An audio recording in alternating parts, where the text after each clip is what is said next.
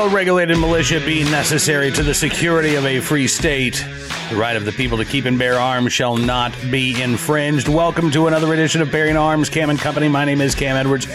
So glad that you're with us on the program today.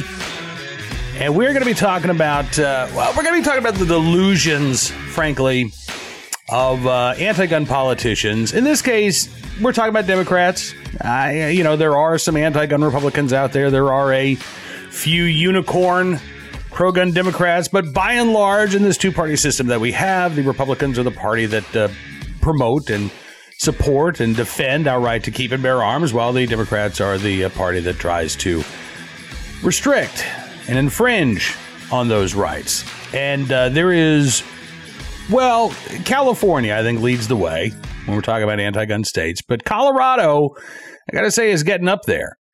Back in 2013, the state of Colorado passed a number of gun control bills, including a ban on, quote-unquote, large-capacity magazines, including universal background checks, and they have continued over the past few years. Last year, the big push in the legislature was to repeal the state's firearm preemption law, which sets a uniform standard across the entire state, right? It's the state legislature that determines what the gun laws are, so you don't have this crazy patchwork quilt of gun laws, which you already kind of have in Colorado because Denver is considered a home rule city, so they've been allowed actually to have their own local gun laws on the books for a number of decades now. But with the repeal of firearms preemption, gun control advocates were clearly hoping that they could do more, not just in Denver, but around the country. And the removal of firearms preemption also opened the door. It broadened the scope of the anti-gun ordinances that the city of Denver can put in place.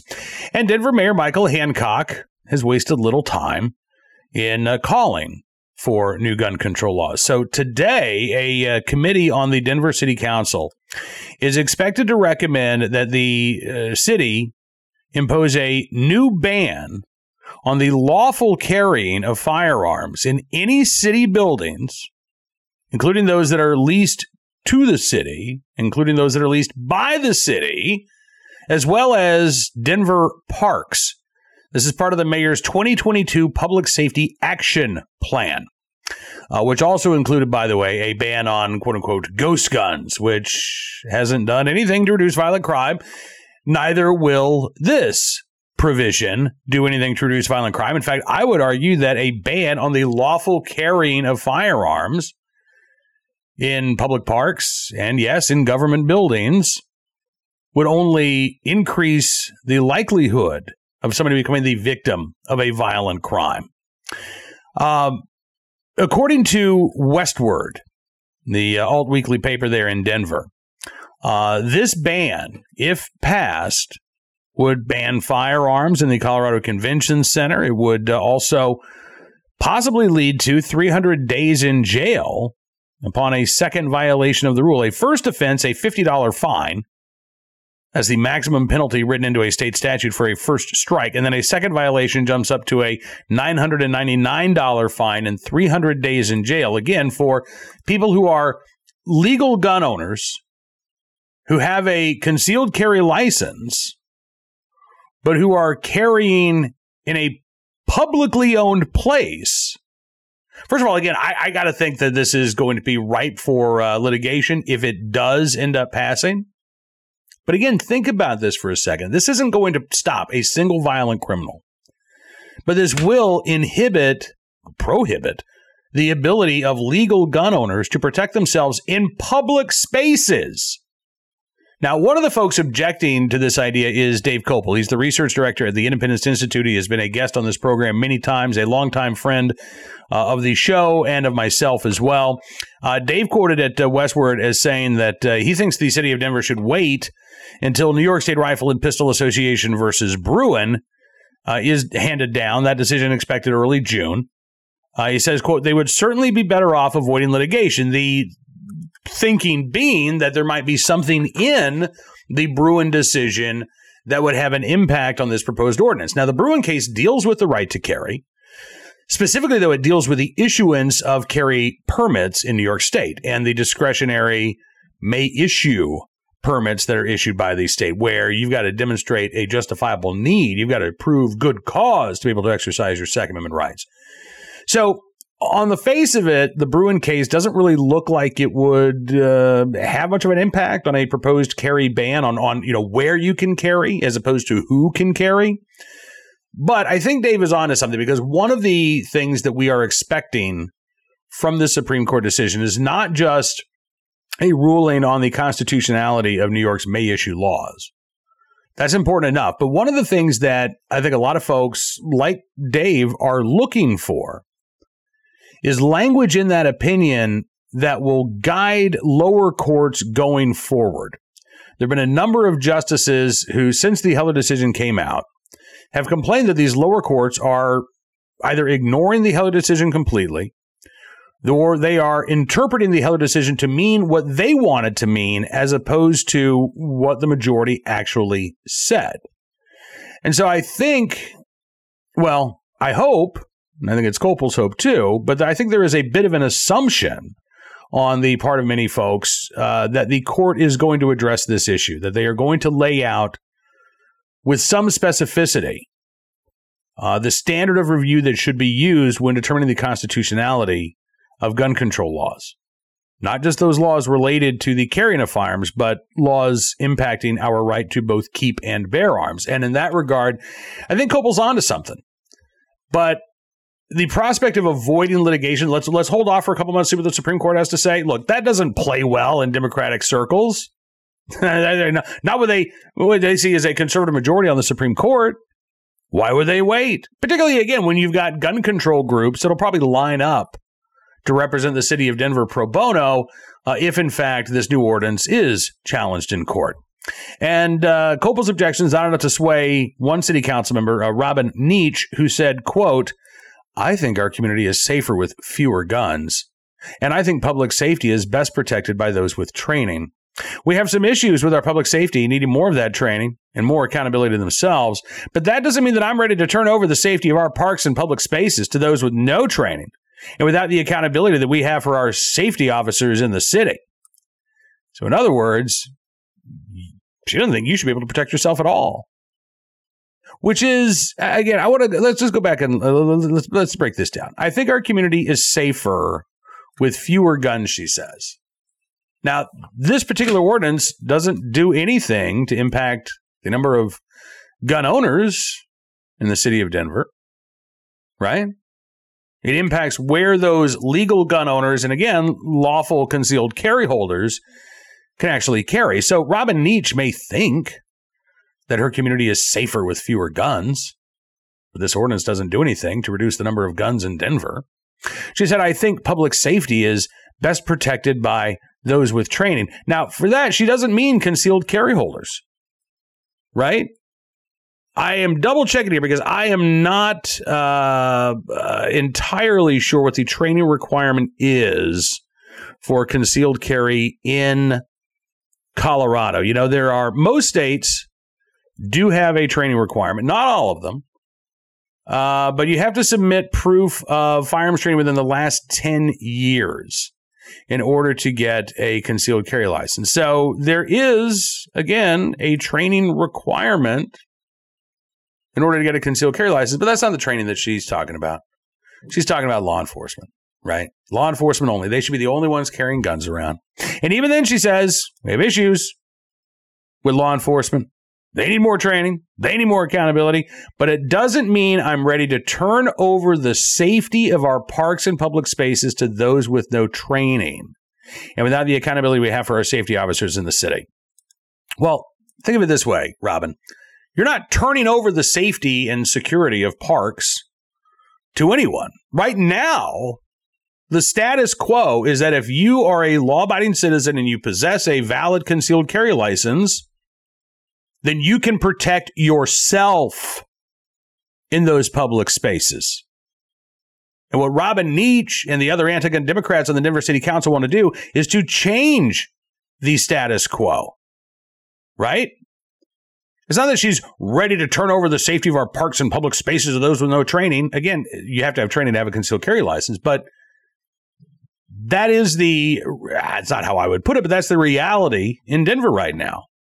You can protect yourself in a public park. What Robin Neach wants to do is to deny you and anyone else that ability to protect themselves. Nobody, maybe there's somebody out there. I don't know. Maybe his name is Rod. And maybe Rod believes that, we can just get rid of all the police and we can just do it ourselves. I've never really run across a gun owner who has said, we shouldn't have any police at all. But the police are there to protect and serve the community. They're not there to protect you as an individual. The Supreme Court has made that explicitly clear in a case out of Colorado, ironically enough, called Castle Rock versus Gonzalez. Your individual safety is not the responsibility of law enforcement.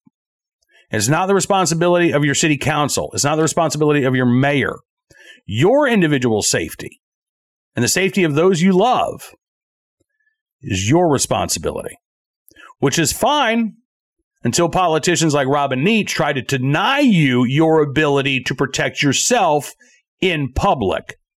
And by the way, how are all of Denver's gun control laws working? How about Colorado's gun control laws? I mentioned back in 2013, state of Colorado passed that ban on large capacity magazines, their ban on, their ban on transfers of firearms without a background check, universal background checks.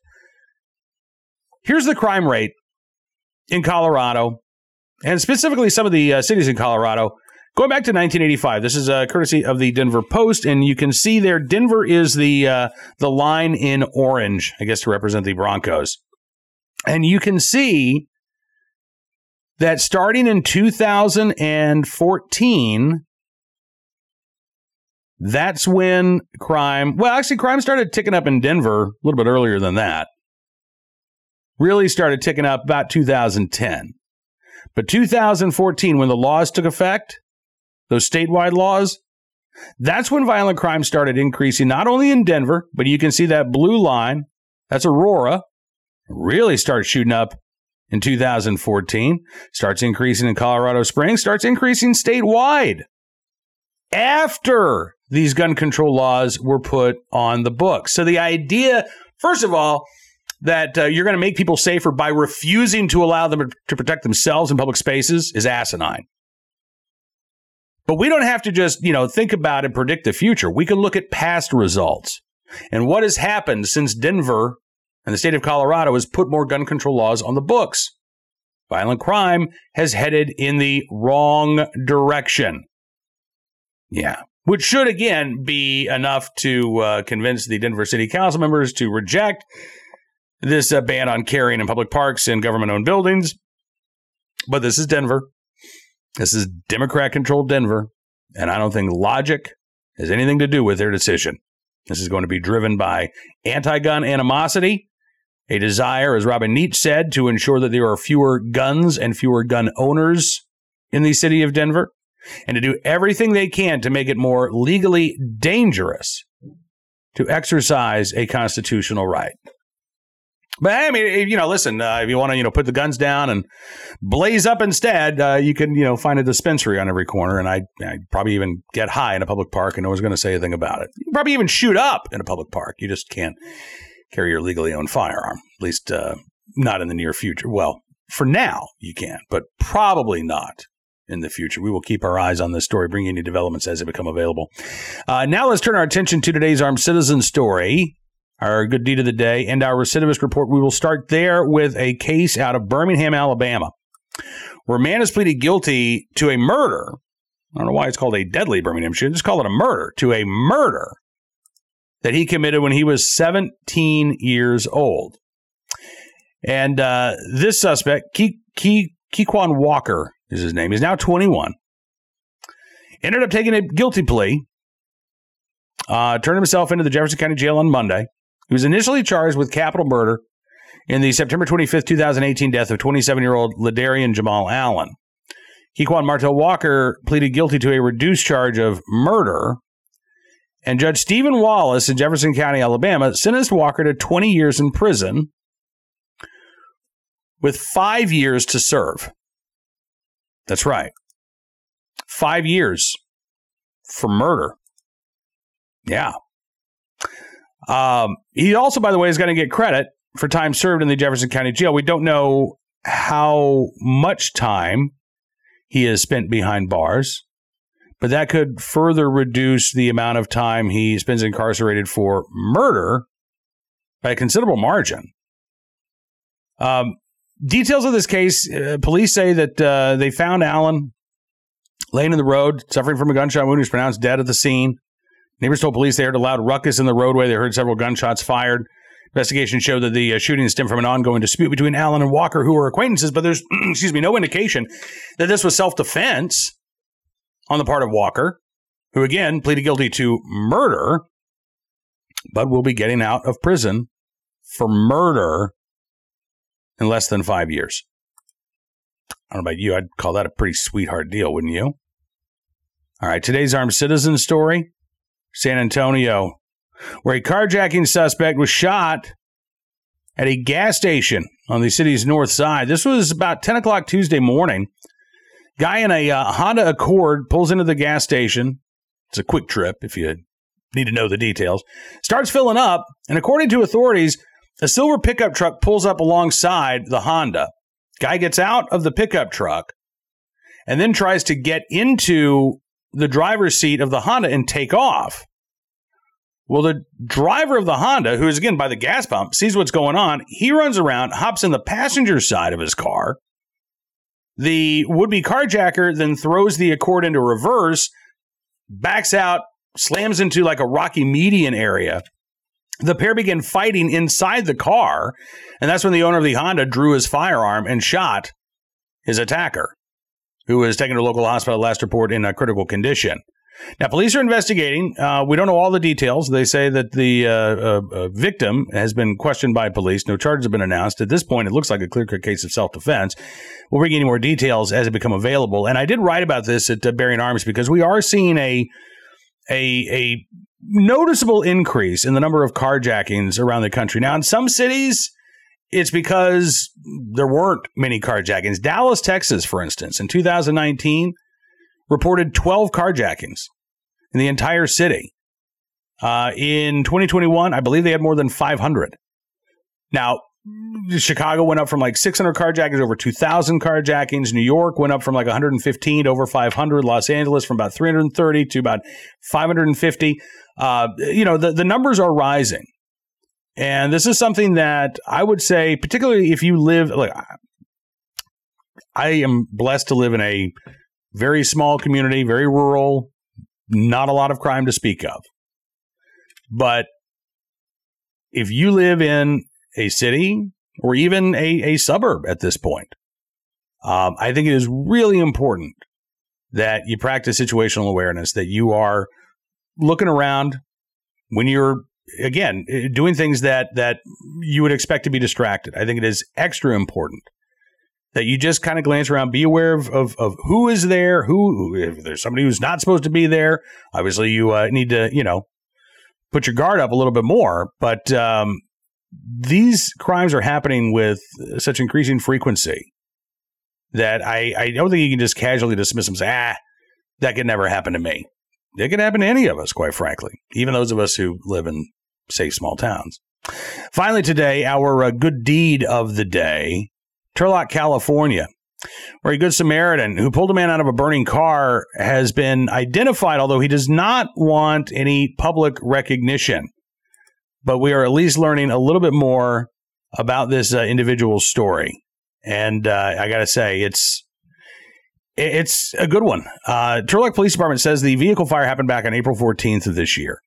There was a backseat passenger who was stuck inside that car, who was rescued by a stranger, who then left. So the Turlock police started looking for him, and they asked anybody with information to come forward. Yesterday, they announced that the man who saved the passenger's life had been in touch with the department. A friend of his said, you got to go talk to the police. Police say the man, however, refused to be recognized publicly for his bravery and heroism despite the repeated requests. Detective Brandon Bertram said, we were honored to have met and been able to personally thank this hero who risked his own life for another. He saved this victim's life with no regard for his own safety and well-being. The man said that he just knew it was the right thing to do. The victim or the man who was rescued by that Good Samaritan, is currently in a medically induced coma as he recovers from his burns. The cause and fire, or the cause of the vehicle fire, have not been determined. They don't think it was arson. And again, we likely will never know who that Good Samaritan was, but clearly he wasn't doing it for the media attention. As he said, he was doing it because, quote, he just knew it was the right thing to do. So in the right place, at the right time, willing and able to do the right thing. Whoever you are there in Turlock, California, we thank you for your very good deed. And I thank you for being a part of this edition of Bearing Arms Cam & Company. It is always a pleasure to spend some time with you. I'll be back tomorrow with another edition full of the latest segment of news and information that you need to know about. In the meantime, don't forget to check out BearingArms.com throughout the day for even more news about your right to keep and bear arms. If you like what you see, you can always become a VIP subscriber as well. Just go to BearingArms.com/subscribe. Use the promo code GUNRIGHTS to get a significant savings on your VIP membership. And as our way of saying thanks for you showing your support for the independent pro-Second Amendment journalism we're doing at Bearing Arms, we're going to give you exclusive content, news stories, analysis, stuff you won't find anywhere else because your support really does matter and it really does make a difference. So thank you again. Enjoy the rest of your Hump Day Wednesday. We'll see you back here tomorrow. Until then, be well. Be safe. I still haven't got this timing quite down yet. You know, I gotta talk it up to the end of the music just so I can say,